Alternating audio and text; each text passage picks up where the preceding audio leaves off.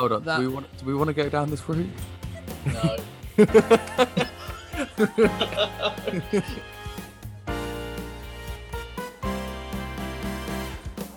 Hello and welcome back to A Pint of Interest, the podcast dedicated to people, politics and pints, with me, Lewis Brackpool. And me, Oscar Holdway Lopez.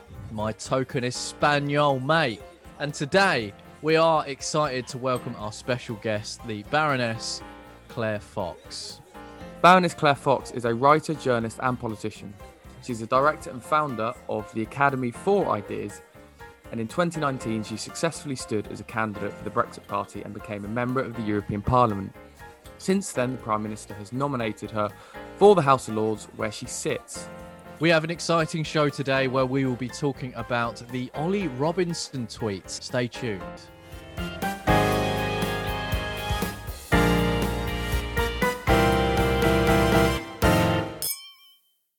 So, Oscar, it has been a long time, hasn't it?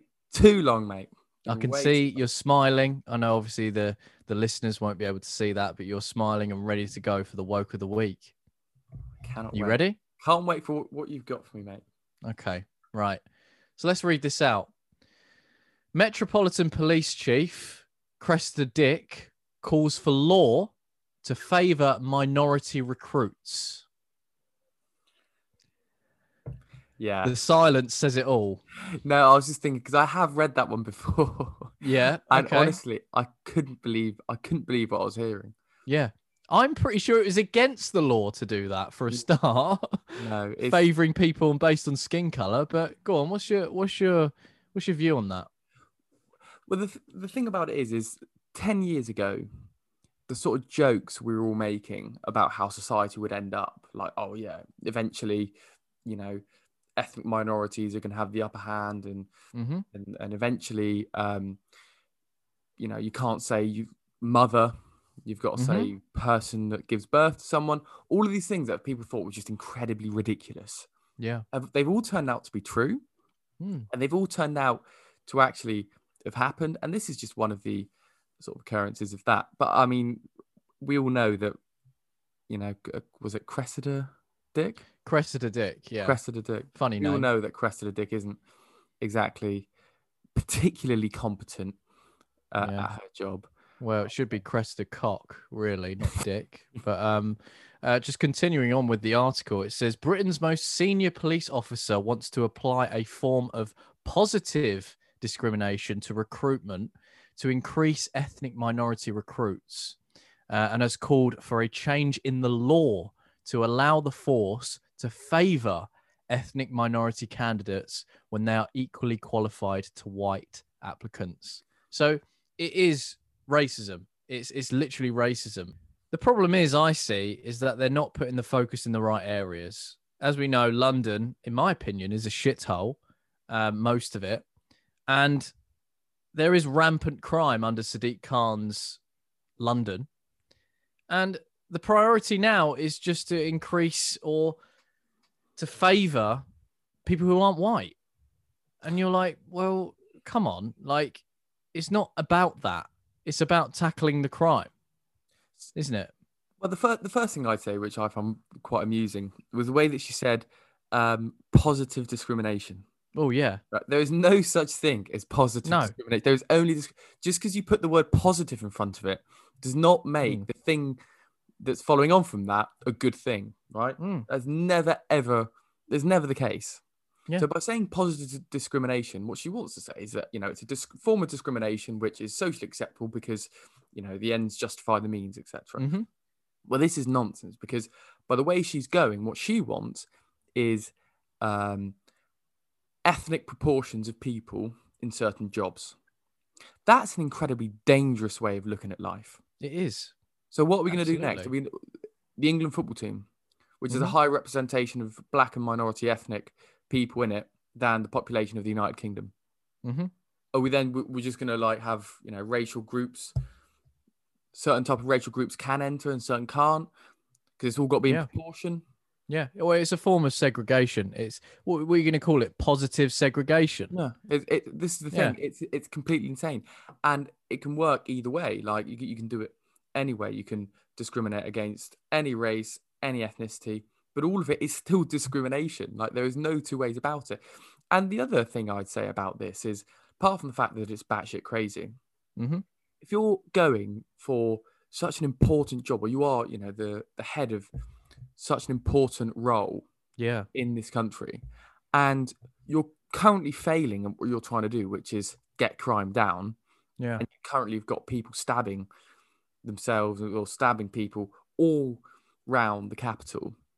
Surely you think, right, what will help me is try and get the best possible people in this job to actually help my situation. But no, it all has to be your race, your gender, and your sexual orientation. That's always it's revolved around identity politics. Robert Peel would be turning in his grave right now seeing all this nonsense. So he really would. So would Martin Luther King. Yeah, he would. All of them. Do you know what I mean? It's cut that bit out. All of them. But yeah, I just think it is, as most normal people would see up and down the country, it's completely insane. But it also does represent to some extent how London sort of sees itself and how it's governed as opposed to the rest of the country. Because the rest of the they're their own body now. They're in their own bubble. And we've always said that there was such thing as a London bubble where they just do their own thing. It's like this champagne socialist liberal elite that just think that they know better than the rest of the country. And that everyone else has extremist views. It doesn't matter that crime is going up. As long as we're diverse while it's going up. Yeah. That's the key. It's all about diversity and inclusivity. Well, I call for Cressida Dick to get the sack for being racist and having a shit Barnet. So... So it's Newsweek, Oscar. So very exciting. We've got a lot to get through, both intertwine with the subject. But the first one I wanted to talk about was Ollie Robinson and the tweets that he made 10 years ago. This seems to be a reoccurring theme now, where someone will put something up 10 years ago, 15 years ago, a long time ago, back when their views obviously were a lot different, or maybe even they just put up something silly. And it comes back to haunt them in today's society, where people will just get cancelled for absolutely anything that people put out. First of all, I wanted to get your opinion on whether he should have been cancelled or not. So take it away, Oscar. So with the Ollie Robinson thing, as you can probably guess, I do have some views on this. I think it's absolutely insane what has happened to this young man. He was playing his debut for his country. He was playing, the sport he loves. He was doing what he loves doing. And while he was playing, these tweets of him, I think it was 9 years ago or 8 years ago, 10 years ago, they got released. Oh, so it might have been 8 or 9, but still.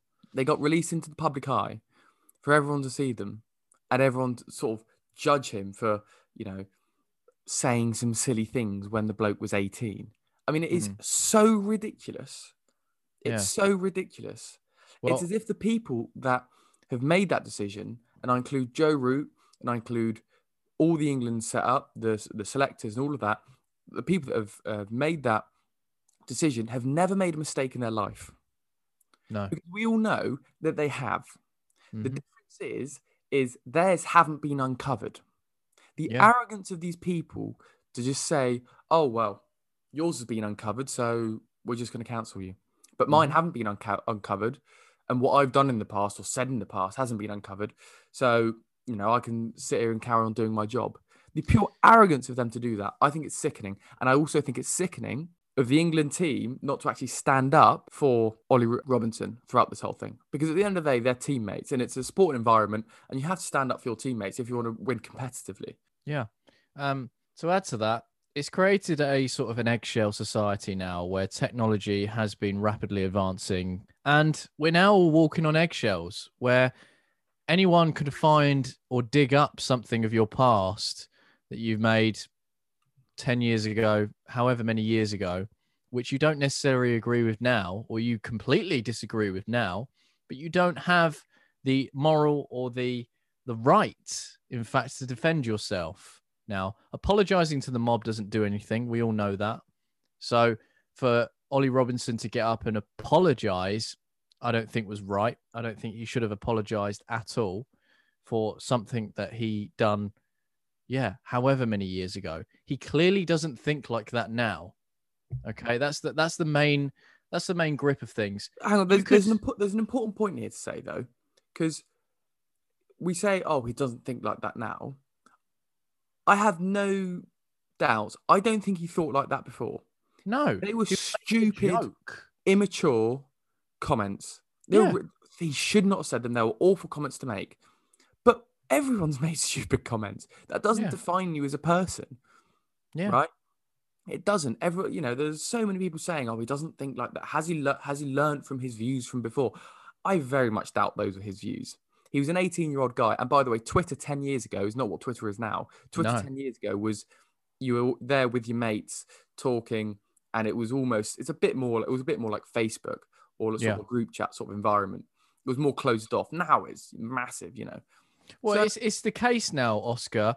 Comedians that made jokes on stage 10 years ago, 15 years ago, where political correctness wasn't really prominent. And theatre directors and actors and comedians and anyone can push forward on their performance, but not receive any backlash. So what is it now? That's why I say it's an eggshell society now, because these people are running, they're walking on eggshells completely. They're in fear of having their livelihoods and their careers destroyed over what? A few Twitter activists snitching. I don't agree with it. I really don't agree with it. Doesn't matter how horrific you say something, there is context. There always is context. If you can really see that it was a joke or it wasn't serious, I mean, this is the world we live in now. This is the dark doomsday world we live in, where you cannot even make a joke without someone taking it completely out of context. And also what they're doing now, I don't know if you've seen, but because of these tweets, they're also looking at other tweets of people in this, and they're looking at some of the tweets or messages. It's like an investigation. When they were 15 years old. 15! Yeah. 3 years before they're an adult.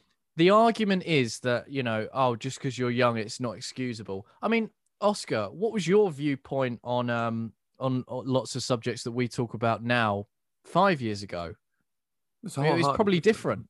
It's different, isn't it? Because your views develop. You understand what you can and can't say. You understand that pushing the boundaries is not necessarily the right thing to do. It's part of free speech. It's part of developing and growing.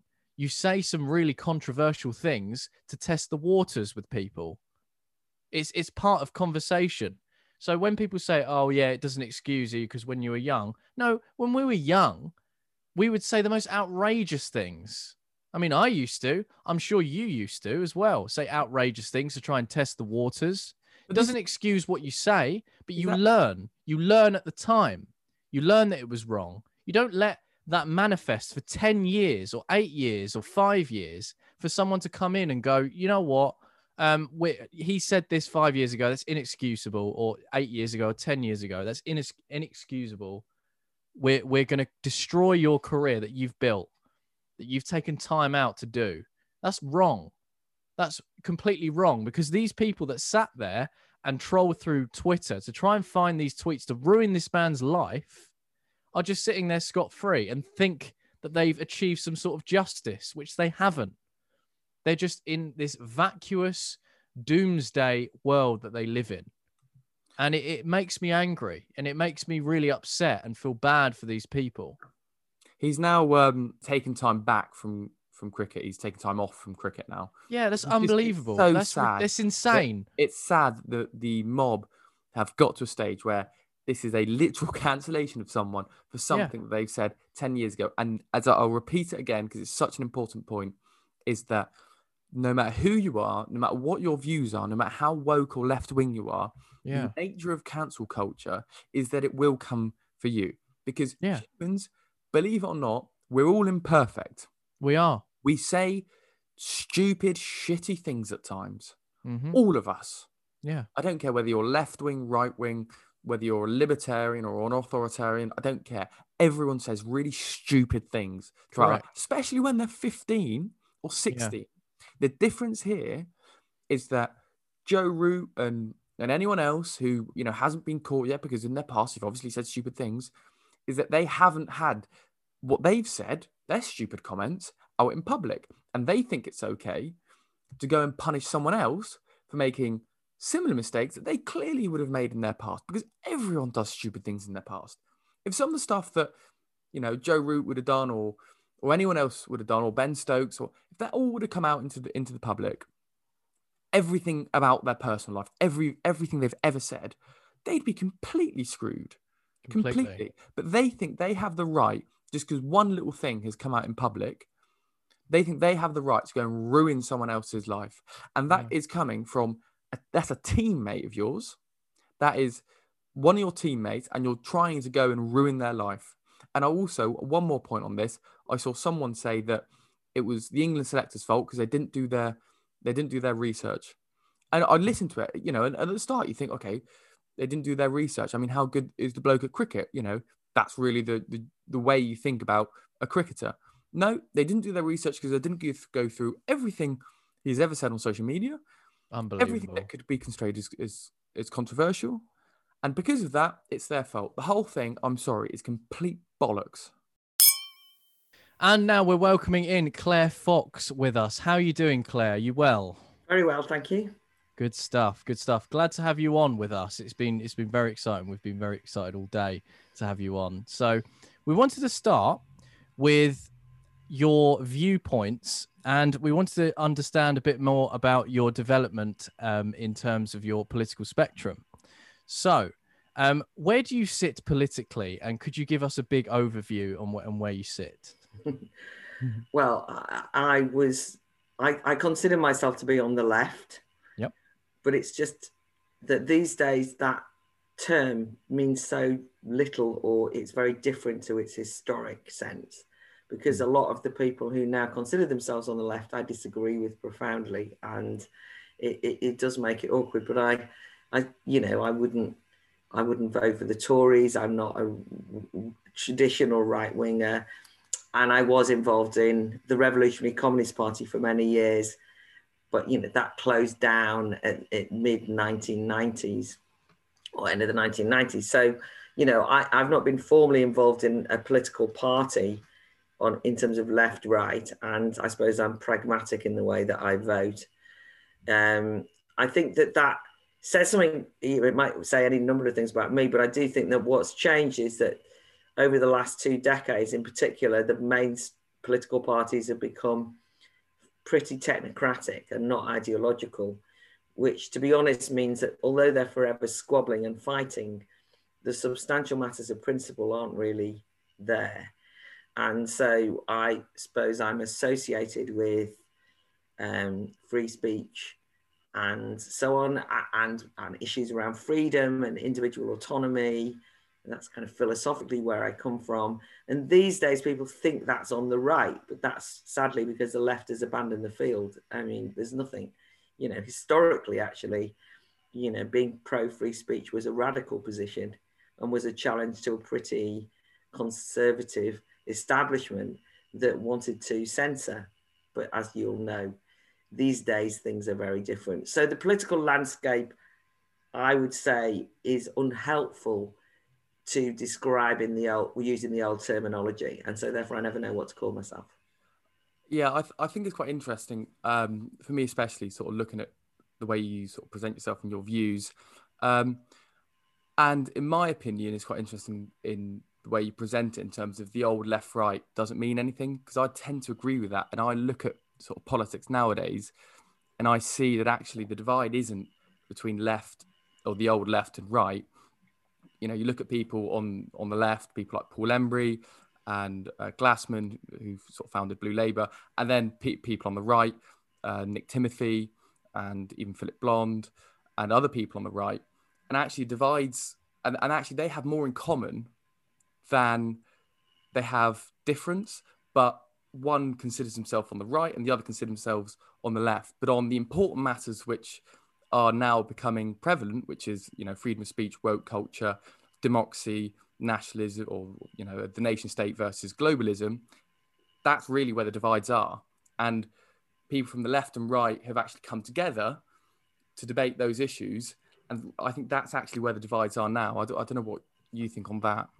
Yeah, I mean, all of those people are people I know on exactly that. I think that in the most recent history, that kind of new divide emerged around Brexit most profoundly. I mean, I've been going on about it for a long time, and maybe just as you've asked about the kind of history of it, when the Revolutionary Communist Party had a magazine called Living Marxism, and when the Revolutionary Communist Party closed, it then launched a kind of beyond left and right current affairs magazine called LM magazine. And I was the co-publisher of that magazine. So I kind of had never, although I was in the Revolutionary Communist Party, I had a job.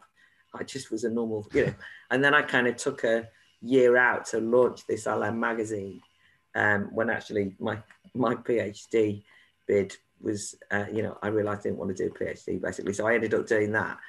And the magazine got sued for libel. So in a way, my life got taken over in a very different kind of way. But the reason I'm saying that is because even back then, with kind of Blairism, the end of John Major, the start of Blairism, we were saying this is a new technocratic era beyond left and right. And therefore, beyond left and right, what kind of principles should we be organizing around? So that was a very long time ago. And I suppose that's always been the attitude that I've adopted in terms of the Academy of Ideas. But, fast forward, I think Brexit brought that to the fore much more. And people would just begin to see people like Glassman and myself and Embry and all these people, just exactly what you're saying. But as you'll know, because bad habits, die hard, as it were, people just could not accept that there were people on the left who were going to vote to leave the European Union, even though historically that, again, been perfectly, honourable left-wing position, Tony Benn, etc., Peter Shaw. And so immediately, people will tell you that I'm far right. And one of the reasons is because of that. I mean, far right, no, not even right, far right, but that was because of the Brexit Party, maybe. But, you've got this kind of inability to go beyond tick box politics. Everybody just wanting to give you a label, not accepting in good faith what you think. And so for Oscar, I totally agree with you that I have given up with that. I now look for allies.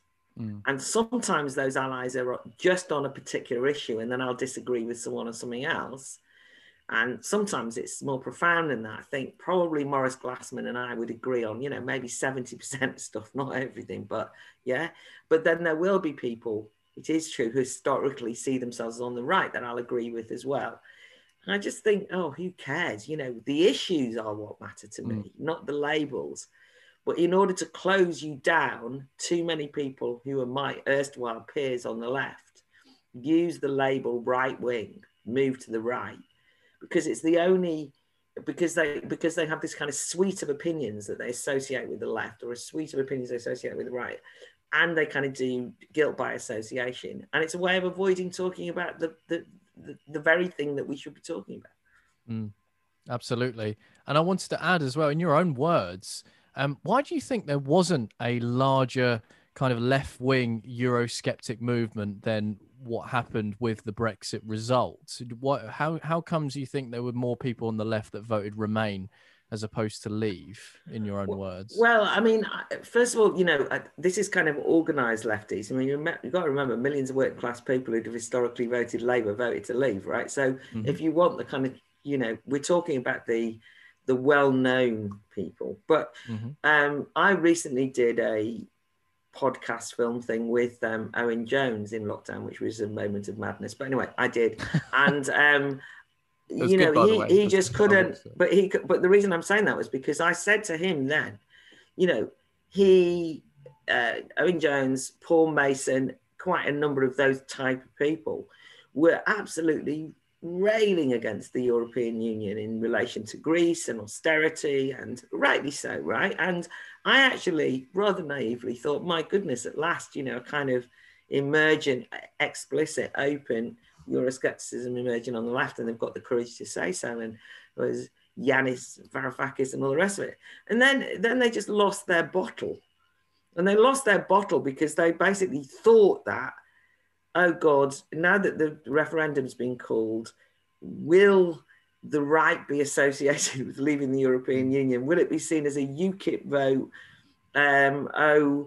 It's all very confusing. And they just lost their bottle. And I mean, obviously, the greatest exemplar is Jeremy Corbyn, because I had very little in common with Jeremy Corbyn, but I've known him for decades. We've been on the same demonstrations, we've been on the same much. And one of the few things that he and I would have agreed on was on Europe.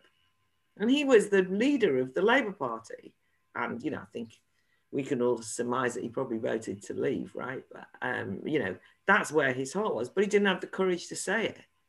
And so there's that. The left, when you say, so that was a lack of courage.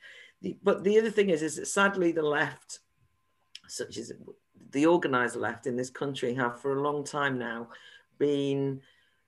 have given up trying to organise popular resistance and have become themselves more and more technocratic. And the EU is a kind of perfect vehicle for them. So, the trade union movement is less likely to organise a strike and more likely to cite some EU law. I mean, we're not in the EU, but they're still doing it actually. But, cite some EU law or go to the European Court of Human Rights, or, it's almost like an abandonment of mass politics, basically. And an increasing disdain for the working class. Basically, they don't trust because they don't get it, you see. So, if you want to feel at home, you talk about woke culture, if you want to feel at home with people who that are going to agree with you, you just wander into the European Parliament in Strasbourg and they're all kind of a mind, yeah. And people almost like felt more at ease there. They were our kind of people. And actually I hated it when I was there, but I can see why, because they were anti-racist, they were going to be saying all the right things on gender, on climate, and so on. So they just couldn't break from it in the end, and it was a historic error of judgment. It's basically ensured the demise of the Labour Party. I think it's over for them, and this will have been the catalyst. It wasn't the only reason, but it will have been the catalyst. Well, this is the thing. So if you go back to the 70s and you go back to, as you mentioned, Tony Benn, then the likes of Peter Shaw and Michael Foot. And I think in that era, there was a clear definition of what it was to be left wing. And actually what it was to be left wing was all the things that was opposite of the European project. It was pro-democracy, or, better phrase, pro-people power and pro, mass demonstrations, that type of thing. It was anti the movement of capital freely, and those two things aligned, and democracy at the lowest point it can possibly be, and those two things aligned really was what it meant to be left wing. It was giving ordinary people the maximum amount of power that they have through both the ballot box and through the economy. And in my opinion, this sort of ties into whether you left the left or actually just the left you. That the whole left has completely shifted and done a whole complete U-turn and abandoned what they've stood for centuries, and moved on to this new agenda, which brought about or accelerated by Tony Blair, and how that sort of ties into sort of modern day, and whether the left now are even sort of competent to actually give their own views and voices to the millions of working class people which still hold those views from the 70s and from the 80s and people from that generation. Yeah, I mean, I think the thing, we also have to remember that this isn't just a parochial moment. One of the most profound things that happened to the left was that the Stalinism collapsed. Now, the reason why that was significant was not because everybody on the left was a Stalinist, the very opposite. I mean, I came from a Trotskyist position, but these things are the finer points of left-wing politics. But what I mean was Stalinism, the whole of the Soviet Union, the Eastern Bloc, represented a challenge to capitalism. That was that defined post-war politics, right? And it had been and many intellectuals would have supported the Russian Revolution. And even when Stalinism was so obviously a corrupt, hopeless system, didn't work, it represented a challenge that meant that capitalism had to keep itself on its toes, because you had this alternative, and the Cold War was fought on that premise. So when the Soviet Union collapsed, a lot of the left internationally just kind of got left. They didn't know what to do, right? And as Margaret Thatcher famously said, there is no alternative. And at first, the capitalist class were delighted, because it kind of was like, we've won, right? We've won. They quickly realized that actually without an enemy, it was quite tricky, because they didn't keep themselves on their toes, because they no longer, the reason why the establishment developed ideas around freedom reasonably coherently and funded a lot of projects in relation to free press, academic freedom, artistic freedom, and so on post-war, was as an alternative to the Soviet Union, because we were the free world and they were the unfree world. That would be the way they'd see it.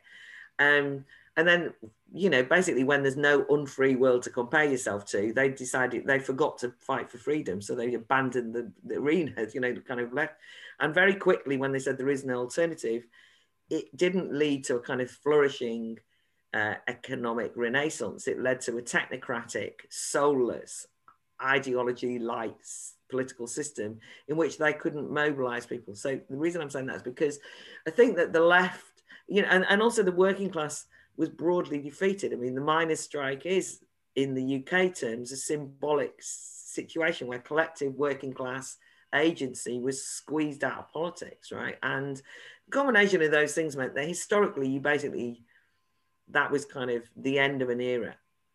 And a new era is emerging, but nobody knew what it was. And you can't just wish it into existence. And you can't just carry on being the old left either, by the way, which is my argument with Paul Embry. You can't just kind of want to go back. Oh, can't we go back? You have to be prepared to say the world changes, and it has changed. And I think the reason I think that Brexit was an optimistic moment was it was the beginnings of where ordinary people started to assert themselves on the historic stage again for the first time. They'd kind of been completely squeezed out, right? Everyone just was doing to them, because the technocratic mindset is, we look after you. You don't bother your pretty little heads. We know what's best for you. And they did that, right? But as a consequence, they just completely destroyed any semblance of kind of self-organization, civil society that meant anything. Trade unions just become an empty shell of themselves. Anyway, that started to change. That's what populism is. Populism is the seething frustration of being treated like dirt, like you don't matter, that your voices don't matter. And it's erupted in different countries in different ways, and it's erupted here. So in that sense, the Labour Party just look on this and they haven't got a clue what's happened. They just don't understand it at all. They just don't get it. And they go, oh, young people, they're woke, we'll say something woke. And they patronize, but they don't understand it at all. So they can't repair it. That's the point. We wanted to talk about as well free speech, and in fact the state of free speech in the UK as well, with the rise in non-incident hate crimes. Obviously the hate crime bill up in Scotland, which is very controversial, where your own spouse can even get you arrested at the dinner table for saying something that they don't agree with necessarily. So what do you think, Claire, the state of the UK in terms of free speech? Me and Oscar have our own opinions on that, but we wanted to get your take. What do you think is the current state of it? It's pretty grim, isn't it? Yeah, pretty grim. Pretty grim. Well, I suppose a couple of things to not just sort of be over cliched. I hate the expression. I hate the word woke. Yeah. It's like, yeah, it's horrible word. That is woke. I don't. It's becomes a shorthand. But anyway, the state of free speech is very seriously undermined because nobody's fought for it for a long time. And I am glad to see the Free Speech Union emerge in various sort of kickbacks.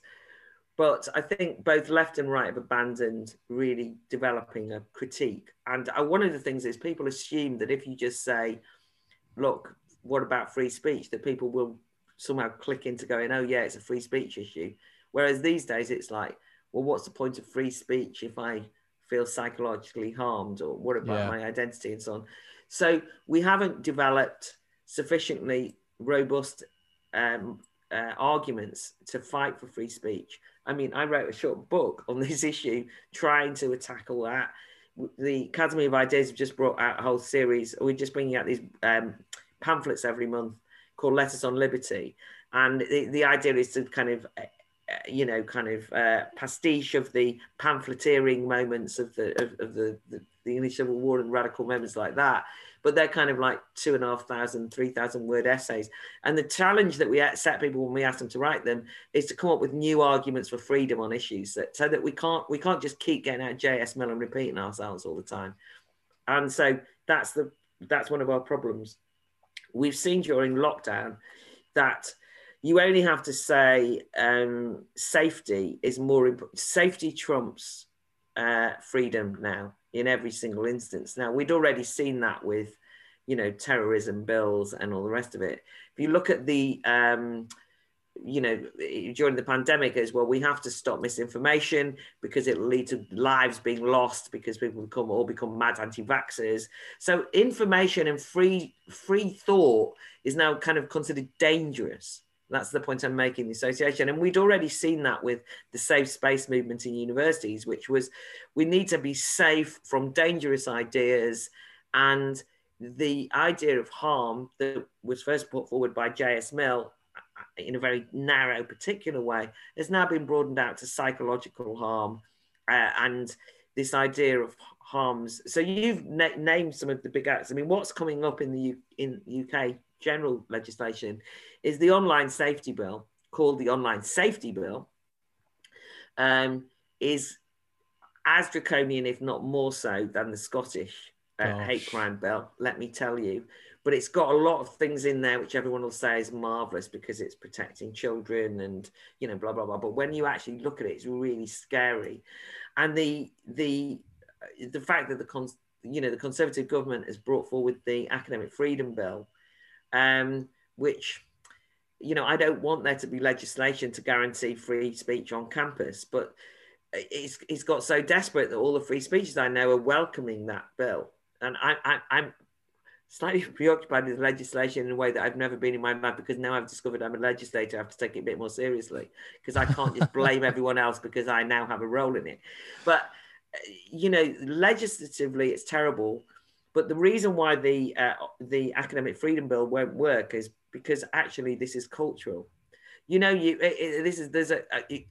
glad the government are at least giving a leadership and saying this matters. That's good.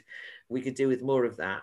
But, it's the cultural way that everybody just wants to close down free speech. And my final thing is the only good thing that's happened is when I used to go on about all this stuff, it was most acutely witnessed on campus. And therefore, notice, if you went to, you went and chatted about this to people in Bolton or Stockport, they thought there's a bunch of namby-pamby, snowflake students, we're all right, and all the rest of it. The one thing that the lockdown period that we've been through has done, particularly because of what happened with Black Lives Matters in the middle of it all, is that some of these things which looked like they were confined to student fringes have burst into popular culture. And whilst I don't mean I'm glad they've burst into popular culture, because now, as we can see, they're dominating sports, for example, one of the most popular fields, at least everybody knows what you're talking about. So now if I go and talk to people who voted for the Brexit Party in the Northwest, and I say the statues issue, they don't go, what are you talking about? If I say critical race theory, they know what I mean. They're kind of familiar with it. They understand there's an issue around TERFs and trans issues. They've kind of got the gist. And that at least gives those of us who care about these issues an opportunity to argue. But as you will have seen, it also means, because of the climate, that you can be cancelled as well. What do you think is the solution? to all of this? What I know we could easily say roll back legislation, but is there anything else that we could do without rolling back legislation? Is there a way? We've got to. That is what, you know. You see, we have a festival at the Academy of Ideas called the Battle of Ideas Festival, which you must come to, by the way, and come on a press pass and all the rest of it. I'd love interview that. people, right? But anyway, as an aside, the Battle of Ideas Festival, it's called the Battle of Ideas. We've been doing it for 15 years, and we've obviously had to have a year off. We've been doing it all online, but back to real life on July the 17th is the first one, and then we have a big festival in London as well in October. It's called the Battle of Ideas because in a way it's a battle of ideas. I mean, culture wars has itself become a phrase that's a bit like woke that's been hijacked. But actually, we did have a website called Culture Wars. In other words, there has to be a battle. And the battle of ideas was always, you can't. It's not just rolling back legislation, although God knows I want that. And I don't want more legislation. But we've got to argue about it every opportunity, every one of these things. But we've also got to avoid two things. One is tit for tat cancelling, because that happens all the time. People who are pro free speech are so fed up of people who are pro free speech being cancelled that they then kind of try and get, I don't know, Ash Sarkar banned from somewhere. You know what I mean? Or I'm just using her as an example because that was one I got involved in defending her. People saying she doesn't deserve it. She sells us out. She's always trying to get people sacked. It's like, yeah, but the answer is not to try and get her sacked. Yeah. I mean, this is not the point. And the other problem is we have to choose our battles sometimes. So the example of the picture of the Queen in the Oxford Common Room seemed to me to be utterly ludicrous that free speech has wasted so much time on that. Because to be honest, I didn't care. I mean, some students voted to put up a picture of the Queen a few years ago. I mean, what kind of students vote to put up a picture of the Queen? I mean, what was that about? Presumably they were kind of like being... they thought that was kind of like radical, man. Like that, there'll have been free speeches of a particular type who think that inviting Katie Hopkins to speak is like the way to fight. And you just think, oh, grow up. And then some other students vote to take it down, right? And so they then take it. And everyone then starts saying, this is woke culture gone mad. They're trying to cancel the Queen. Oh, for God's sake. That discredits our side. That's the point I'm trying to make. Much more serious is the 150 tutors from Oriel College who've said that they're boycotting the college if Cecil Rhodes statue is not removed. Much more serious is Lisa Keogh in Abertay University, who was disciplined because she actually said that women had vaginas in a seminar on feminism and then got disciplined. Or the teacher training student who absolutely correctly said at Manchester Met, well, I'm teaching religious studies. Are you going to defend me if I showed a picture of the Prophet Muhammad to illustrate blasphemy? And instead of the university saying, let's have a chat about it, they sent it for a disciplinary hearing. Yeah, which is outrageous. It's absolutely outrageous. They are the issues, not whether you're hanging a picture of the Queen. So we have to be careful that we don't create a kind of anti-woke, glib echo chamber, the caricature of the free speech side that the likes of Owen Jones would like to think exists, but doesn't generally, but can, I think, be a temptation. It's much harder than just shouting, you're a snowflake at people. I think you hit the nail on the head earlier on when you said that with the Conservative Party currently was trying to put in legislation, thinking that will help. It doesn't. It is purely cultural. It's the bottom up. That is the real issue. And I always class it as, I think that the people at the top, be it the Labour or the Conservatives, in any part of sort of politics, they're managerial. So they'll think, okay, we've got a problem with sort of the healthcare system. We'll just throw money at it. We won't actually look at the structures. And it's the exact same as what I find with the battle for freedom of speech and that type of thing. They just think by pumping in legislation, that's what's going to solve the issue. When you can pump in as much legislation as you want, the people that have to live under those legislations, they'll still have the same ideas. They'll still think in sort of these anti-free speech echo chambers. They'll still think that these legislations are bad and rally against them. So actually, it makes no difference, in my opinion. And I haven't quite worked out how to sort of go from the bottom up. How do we sort of, from a grassroots level, And I know you're doing sort of great things with sort of open debate and that type of thing, but reach more people, especially young people, because I think they're actually the bigger issue. People my age, you know, I go to university and I can tell you that it's awful. It's horrendous. You say one thing and, you know, and you get kicked out of a flat. You get kicked out of a flat for saying something that, you know, people disagree with. How do we get young people to actually buy into the values which, you know, be it left or right, have lived under for the last centuries? Yeah, I mean, look, you know, you have to try a million things. I you know, it's hard work, right? So, a couple of initiatives that I'm aware of, that there's a thing called the Free Speech Champions, which is just set up, which if you're not involved, you should get involved in. Which some colleagues of mine are doing, involved in, and it's like the Free Speech Union and also some colleagues of mine from a charity who run a thing called Living Freedom. Living Freedom was something which I initiated, but which now kind of gone out of my hands, which is basically a weekend residential, just going through all this stuff for anyone, you know, for young people. I mean, these are young people initiatives, right? These are aimed at and organized by, for the reasons you've just said, forming, in other words, a network of people so that across universities, well, not just universities, that just people are learning the best arguments, working out how to do solidarity, you know, setting up all of these kind of things, right? There is no easy solution, Oscar. I mean, culture change is a big thing, but, you know, every single time historically that movements have emerged, it's because, you know, people start them and you just have to talk about it everywhere. And but the difficulty is, it's not a question of saying, you know, get yourself kicked out of college to do it. You know, that's the problem. It's not like an individual voice, but it is forming alliances with people and making these arguments as formally as much as possible in the formal sphere. You know, you're right about legislation, though. This isn't a free speech issue, but it's an illustration of the kind of problem we confront. The government have basically removed legislation from stopping visitors to care homes. So this is at the other end of the spectrum, right? And they've now just got guidance, and the guidance has lessened. And there's been some horrendous things happening in care homes, people not being able to see their loved ones and all of this because of the pandemic. Even though the legislation's been rolled back, right? The care homes won't let anyone in, or a lot of the care homes won't, because what's happened is they've internalized the risk aversion, right? And that's the problem we've got with free speech.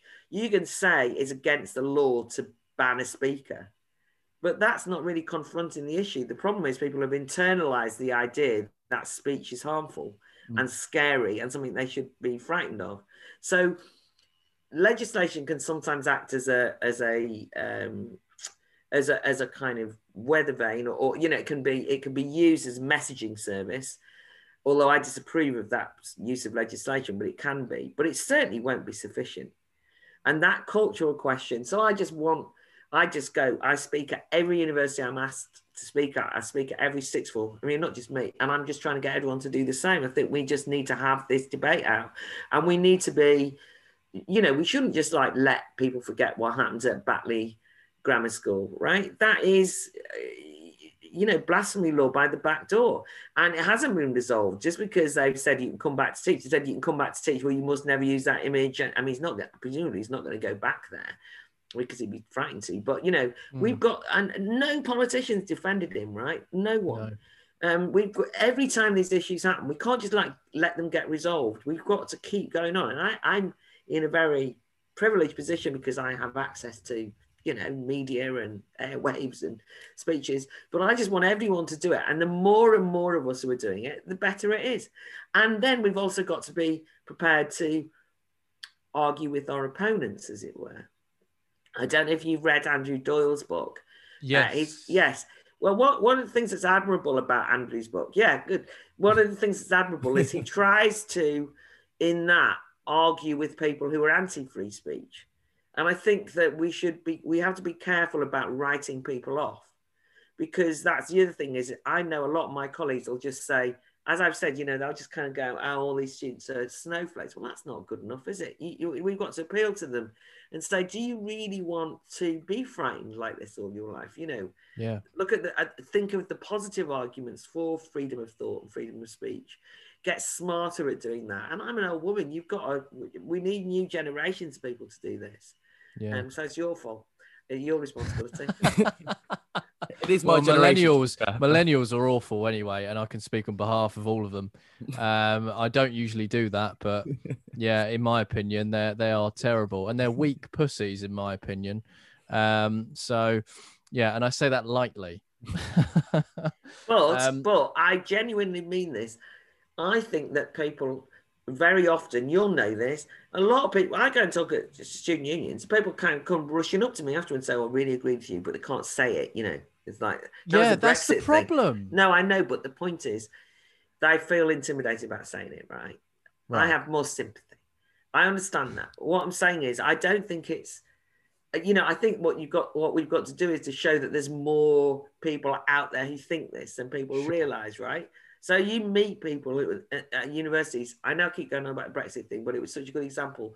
So many people at university voted leave, but nobody knows they did because they never told anyone because they were frightened because it was a culture that if you ever said you voted leave, that they'd think you were a racist for racist, right? That was it, xenophobic. Right? Yeah. I once sat in at a dinner at Cambridge University where I was doing a speech, and the girl next to me whispered and said, I was left-wing leaver. I wanted you to come here. All this, right? Like big secret. I then turned to the other guy on the other side and he says, I'm in the Lib Dems. I voted leave, by the way, but no one knows. I then made them, I basically, you know, I kind of exposed them, right, to each other. Oh, no. Yeah, but the point was, they're mates. Mates. Yeah. And they had never admitted to it. This was 2 years after the vote. Right, they hadn't said it to each other. Anyway, well, look, it was a match. I did a good job of. They then ignored me completely and went off walking into the distance, chatting about why they hadn't told each other. The point I'm making is, I think there was probably more people around that Cambridge dinner table but the only people who were out who had voted Tory at Cambridge at that dinner that I was at were some rather, caricatured Tory types. Jacob Rees-Mogg. Types. Jacob Rees-Mogg. Exactly. So you can understand why these two quite progressive people didn't really want to admit it in that company, but they had both voted leave. Interesting. This is sort of going back to what we were saying before, that the left-wing argument for leave is incredibly strong. It should be so prevalent, and it was before, but the whole thing changed because the rhetoric, in my opinion, from the left, it changed from sort of going from the people and believing what pro-democracy, economic freedom for people and more sort of economic prosperity for the individuals, to this insane culture of individual freedom, but what I say goes, and I have the arrogance to impose what I think on everyone else, and whoever else sort of disagrees is the phrase is bigoted and racist and that type of thing. And it's a complete U-turn on what the left has always stood for. And sort of I find it fascinating that the left now, the Tony Blair post left, is almost, you can't recognize it from the Tony Benn, the Peter Shaw left. I think that if you put Peter Shaw into this Labour Party, he'd probably get cancelled. He would not fit into this party at all. And that's sad, in my opinion. Yeah. I think the thing that the profound change was that when I was saying, that the working class got, defeated, the miners' strike in the UK, but it happened sort of everywhere in that whole kind of period, just before Blair, that kind of historic period, and people didn't know. The problem was that by that stage, even people in the Labour Party and the trade union leadership had more or less gave up on the working class, right? And kind of thought they were hopeless. You know what I mean? They kind of started, and they didn't, they started to look to other social forces. So that was kind of like the Rainbow Alliance. So maybe we won't kind of look to ordinary people because they're all sort of a bit uncouth and unsophisticated and, not, so maybe, oh, look, and that's where identity politics emerges, because people then start to have this sort of way of saying, well, we can have collective action around, women's groups or LGBTQ plus, blah, blah, and so on and so forth, right? So you started to get this. And I think that once, at the same time, they developed a contempt for the working class. I mean, my view is that the Labour Party when you talk to Labour Party people, they don't like working class people. They don't like them, right? I mean, it's like that is a gross generalisation on my part. But what I mean is, when they were saying, look at these kind of deplorable racists who are voting Leave, they were just looking at ordinary people and thought they were racist, right? Well, why did they think that? There was no evidence or indication of that. Of course, there are racists in the working class, racists everywhere, right? Well, they're a small minority in this country, right? And deal with them as you come across them, right? But the idea that you have this kind of sneery attitude of what are these people like? Look at them, they haven't got with the program. Do you know what I mean? And it's still going on. And I mean, I noticed that Paul Mason has been really starting this thing, but he's not the only one, of basically saying, of redefining who the working class are. So basically try and say, oh, that's an older generation from the North. I mean, millions and millions of people. Older generation, the young, new working class are IT workers in Camden, And of course, it's not a sociological matter. And I'm not trying to romanticize people with flat caps and living in northern towns. And let me tell you, there's plenty of people who are quite competent at using IT, who are young, in Bolton, in Stockport, in anywhere else, right? So it's patronizing in all sorts of ways. But what they're trying to say is we don't recognize those people as our own. They've got no intuitive recognition of ordinary people. And I don't think that's because they're not working class. It's because of politics. That's what I'm saying, is they just despise the values that those people espouse. And so that's why I don't think they can get their mojo back. Do you think the Labour Party, from what you're saying, and sort of the people that are very prevalent in the Labour Party and the Labour Party movement, do you think there's any way back for that party? Because I think they've also got it very tough, because they have a huge Leave following, but they also have a huge Remain following. But in my opinion, when you look at the likes of Starmer and you look at the people that are actually in charge, what they've done is they are these sort of metropolitan Remain second referendum type guys who are trying to portray themselves now post 2019 as this sort of patriotic blue Labour, pro-family, pro-working class, these figures like that. But no one believes them. Is the thing. No one believes. No, but they don't believe them, but they're right, aren't they? Look, think of a few sort of high-profile things that happen. Keir Starmer and Angela Rayner went on bended knee to honour Black Lives Matter. I mean, that picture will haunt them for a long time, right? Right. Did that make everybody think, oh, they're real anti-racist? No, you just thought, you absolute snivelling, spineless, useless types who were doing that. So you're cynical about why they're doing it. So it doesn't come over as authentic. I mean, at least some of the footballers mean it, right? I mean, whatever we think about that, but at least some of them are kind of like, are actually militantly saying we support, but no, they were doing it. It's kind of, right. So that happens. You can't then just drape a flag and hope everyone's forgotten that had only happened a few weeks ago. But last week was this is Pride Month, right? And last week, Keir Starmer chose to go and do a film that they put out as the Labour Party, walking around a field. I mean, what he was doing in the field is unclear. In which he basically came out as part of Pride Month to say that the Labour Party supported self-identification on the trans question. Now, this is at the very moment when actually people are beginning to understand how divisive the trans issue is in terms of women's rights. And many women have already left the Labour Party over this issue. But last week, just at the time when people are beginning to understand what Stonewall has done to institutions, just at a time when there's beginning to be kind of a popular understanding. And by the way, I have to say this because I'm on a podcast. This has got nothing to do with showing or treating people who are trans equally. It's to do with whether you say that sex doesn't matter biologically, right?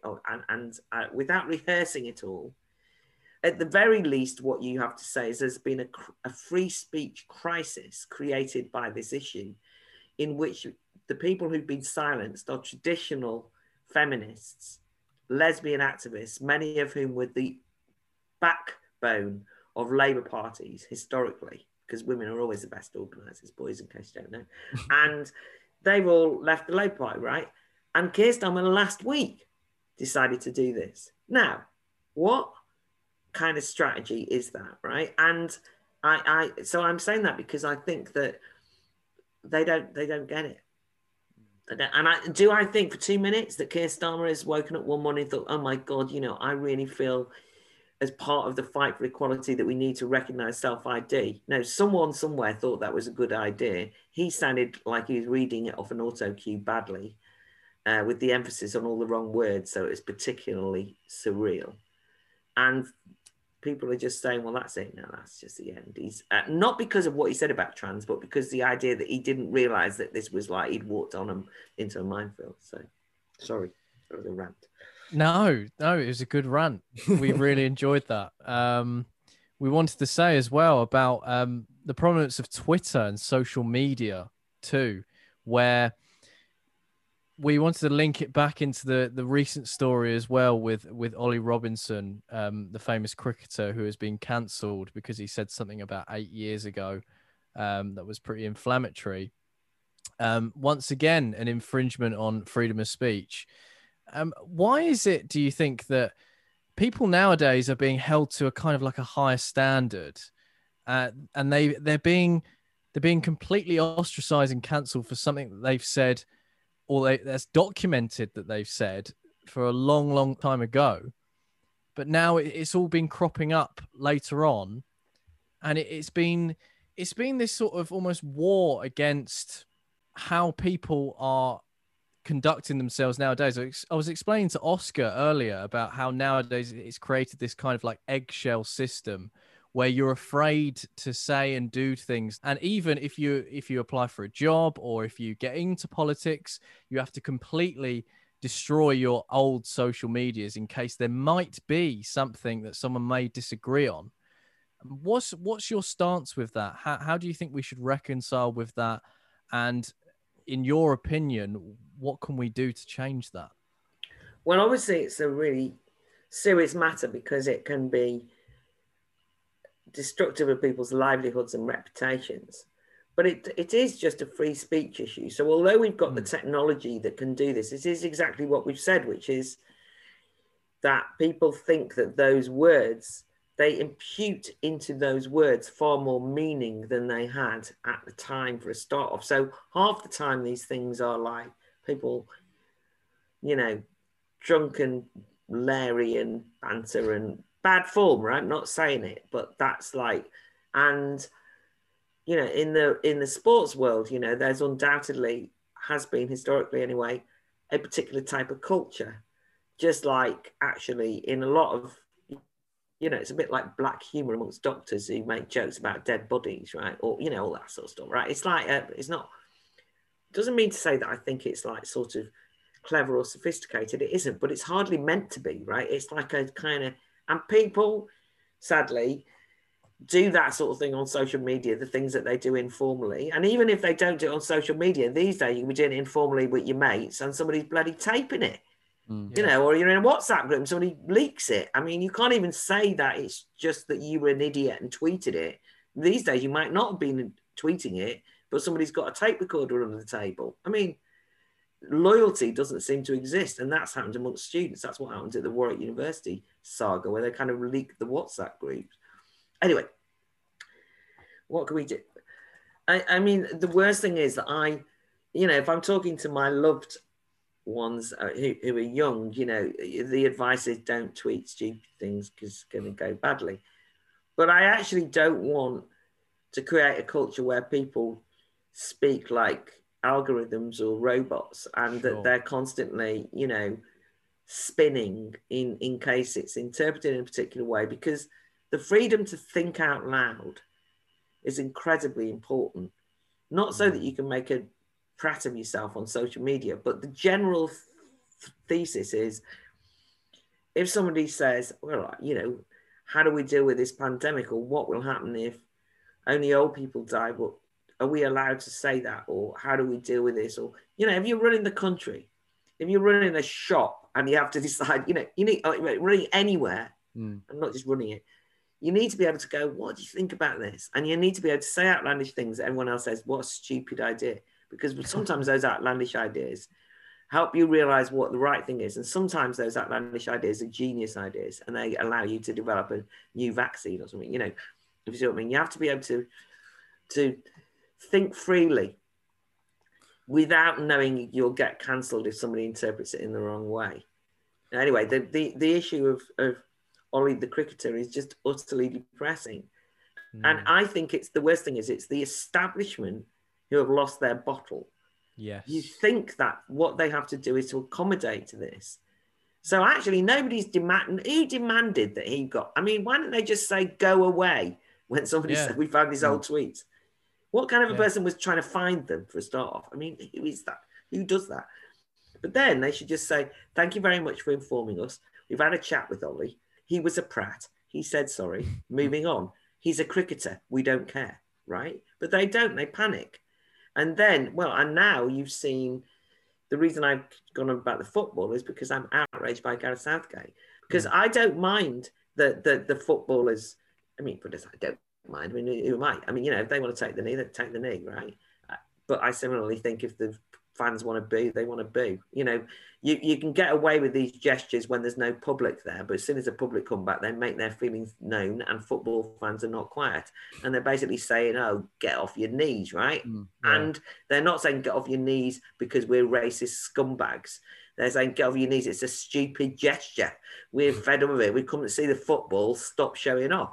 And Gareth Southgate has actually turned this into a moralistic, I mean, you know, he's entitled to say what he wants, right?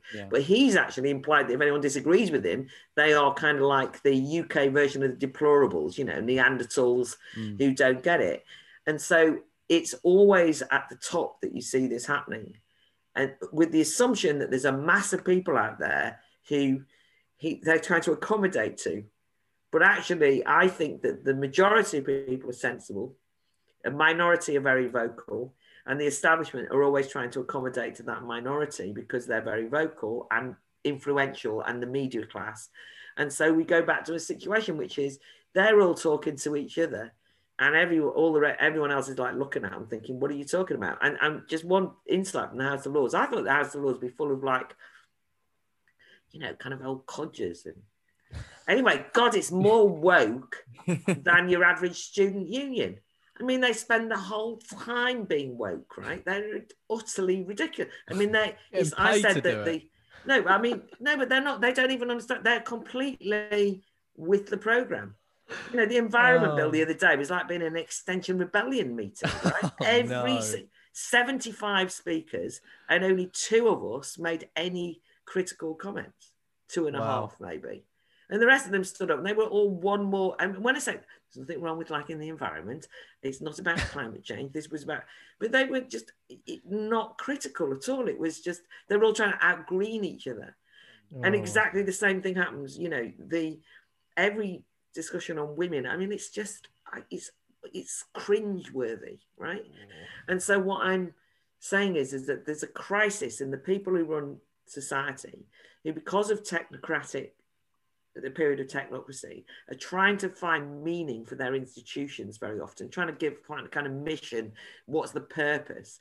And they go to the closest ideology that exists at the moment, which is that of identity politics, wokery, that we don't like the phrase, and a kind of, identity politics and the vulnerability, all of these kind of, you know, memes that exist. And that's what they think, and they think that's why you've got this thing called woke capitalism, woke businesses, because they think, well, how can we get all our employers to, you know, work hard and believe in the company? And especially embarrassing because we're an oil company, so we'll pretend we're not an oil company, and we'll basically sign up as Stonewall champions, and we'll sign up as Black Lives Matters champions, and then everyone will love us again. All the people who work for us they're all young, they're bound to like it, and everyone and all the rest of it. And it's a way for them to avoid being held to account for what they either do believe or actually do, or, you know, and so on. But actually it's an absolute con. It's a disgrace. I think that's especially the last point you made there about these sort of big multinationals trying to portray themselves as very like Nike, for example, which is, I think, the best example. where, you know, they'll put out all these Black Lives Matter things with their athletes and whatnot. In the meantime, in China, they've got sweatshops where people are working, basically slaves, which is incredible. But I think one of the points with cancel culture, or so-called cancel culture, which I think hasn't been said enough, is the pure arrogance of people that are cancelling sort of their fellow sportsmen and etc. So, for example, if you take the England cricket star, the people that are cancelling them, so for example, Joe Root and the selectors, they've cancelled a guy because something he said in his past has become public. The only difference between what he's probably said in his past, because no human is perfect, and the other guy is that his is public. But he knows full well that he's got some stuff in his past. He just doesn't want it to come out. But he's quite happy to see his fellow teammate, his friend, to see his whole life completely ruined because it's become public. But he's trying to hide his own back, if you like, from his things from becoming public. I think the whole thing is completely screwed because human nature, we naturally do stupid stuff. We naturally say stupid things. We do stupid things. And at the moment, what it looks like is everyone's hiding something behind them and pointing at someone else and say, look over there, look over there. And I just think it's so wrong and immoral of a whole society. And I just think it's awful as a country that we've got to the stage where we're looking at our fellow citizens for their mistakes when we've done the same mistakes, maybe even worse. I agree. I mean, you're right. You said it all. The other thing is that I had this row with someone who disagreed with you and I on this, and her argument was, well, you know, if you don't want to get cancelled, my advice is don't tweet racist shit. It's like, why would you do that, right? Which, you know, showed that she hadn't really thought it through. But 5 minutes later, she called the people who were booing the footballers racists. So the point then was, so I said, oh, I see. So basically, that's racism. So now everybody, you know, think how many people this is going to mean they're racist now, right? And I pointed out that leavers were called racists, right? So what I'm saying is we think we know what we're talking about, don't we? Because if somebody says to you, do you think that if you're a racist, you know, you should be kicked out of the junior common room or your student union, or, you know, you've got a problem. I mean, if you've ever met, which I have, you know, hardcore racists, right? They're pretty grim crew. And you know, when I was involved in trade unionism, we would have a kind of, you know, where you kind of send them to Coventry. I mean, no social media in them days. You know, like you kind of really would, like, you know, you had some sort of, you know, just racist guy. You kind of just wouldn't talk to him. You wanted them to leave. It was a kind of our version of cancel culture. But it's kind of grassroots, rank and file version. You know, just kind of, we don't want your type to, you know, just go away. And similarly, you know, you got some obnoxious guy who was sexually harassing people and, you know, really horrible. You know, a lot of women, it just kind of make their life pretty unbearable, right? We do what we could to get rid of them, right? So, you know, that's true. The problem we've got now is that we've lost control of the language, because now you can be called a sexual harasser or a sexual creep or whatever for things which are not that kind of person that I've just talked about, but for minor infringements of some code of conduct that somebody else has imposed on you. And racism has become such a catch-all phrase that we don't any longer, it doesn't have the force it had. And so when people say so-and-so's a racist, it feels like crying wolf, because you just don't know any longer whether it's true. So, you know, I've had people told, oh, so-and-so's a racist. And I thought, yeah. And then I've met them and thought, oh, you are a racist. Right. But then broadly speaking, most of the people who are labeled racist, and that's the problem with transphobia, Islamophobia, all of the different phobia, you know, all of the things you can be accused of. And these, I think, Oscar, you said when you were just doing your little thing, yeah, is this idea that we always have we attribute the most malign motives to our fellow citizens. That is a real shift culturally. You know, we don't assume the best, and we're therefore unforgiving, and we always assume that they were, you know, malignly motivated. But, you know, I think it doesn't apply to everyone. You know, Prince Harry wearing a Nazi uniform, everyone's like, sort of, well, obviously didn't mean that, right? I mean, presumably Meghan doesn't think that he should be cancelled on the basis of something he did stupidly when he was young, and she doesn't think he's a racist or a fascist because she married him. So how's he got away with it, right? So in other words, it's not everyone. It kind of like you can be unlucky, and it just falls upon you. And I think you're probably right that there's a few people who are kind of pointing the finger in the direction of someone else. Well, I'm just glad social media didn't exist when I was young. The most recent one is Hunter Biden, who came out with text messages have come out where he's used the N-word in texts, and it's like that is, in some respects, a lot worse than what Ollie Robinson said. But I haven't heard one thing out of sort of mainstream media. I mean, imagine if that was Donald Trump Jr. Oh, can you imagine? It would be a completely different hell on earth. And I think you're right in saying that actually a lot of it is about how the establishment, I don't really like using that word because I think it has too many sort of connotations, but how sort of the mainstream media and sort of how they perceive you. And if they like you, then they think, oh, well, he's on the right side, he just made a mistake. But if they think that, you're on the wrong side, then, oh, well, you've exposed yourself for the racist. I just, as you said, looking at your fellow citizens that way it's horrendous. It has the impact of chilling speech, because I think what inevitably happens is that people self-censor, and they don't self-censor in a way that they sort of go, oh, well, maybe I won't use the N-word then. They self-censor in the sense of constantly feeling they've got to check what they say in case somebody might interpret it in a particular way, and that's not a good thing. I also think that that lack of generosity to people that we've just talked about eats away and demoralizes people. It's a real rot at the heart of society. And I think that when we saw we're still seeing it, but at the height of it, when people were when curtain twitching and people reporting people who've gone for a second walk during lockdown, or weren't wearing their mask when they went to the corner shop, or, possibly had their elderly aunt round for a cup of tea when they weren't supposed to. The fact that there was so many people kind of saying those people are dangerous, is part of that kind of the rot that's happening. And I think that's it's a really horrible thing. But politically, we have to really challenge it, which is it's used to delegitimize people. And it's a way of avoiding talking. I mean, if you actually say, if you believed what people said about me on social media, then nobody has to engage with me because I'm an absolute monster, right? And so consequently, and if to be honest, if you said, well, is it worth debating, the ex-organizer of the British National Party? I mean, I'd say no, no, not really. Because there's certain things that you just think, no, life's too short to bother, right? And that's not, they're slightly beyond the pale, right? I'm not going to bother.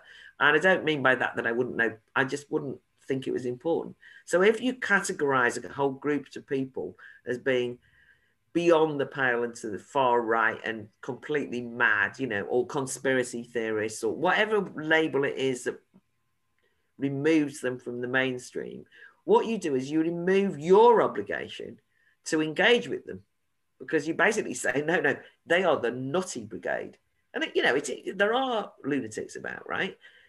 Should I be engaging with people who think that 5G was the cause of coronavirus, or people who think, no, I shouldn't, right?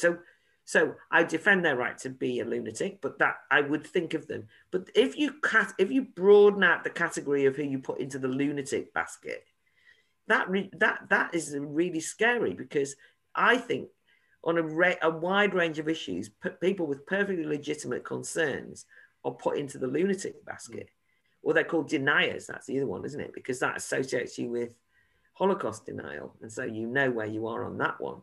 And this has become an increasingly prevalent way of avoiding arguing with people. Okay, so that sounds like last orders to me. So a quick final question for you, Claire. So you're at the pub, okay? What would be your choice of drink that you would choose to purchase? I'm notoriously a pint of Foster's person. Oh, fair enough. I was not expecting that. No, that's it's weak. I drink a lot of it when I drink it, and but it's weak. That's weak. good. That's good. Well, usually this is greatly disapproved of because people say it's not real lager and everything. But anyway, they do say that, and it's not Australian as well. Well, I don't really care. I just like it, right? That's It's a good answer. No, I'll give you that. Well, thank you very much for sticking around, and for the upcoming episodes, you can send in your own questions for us as well.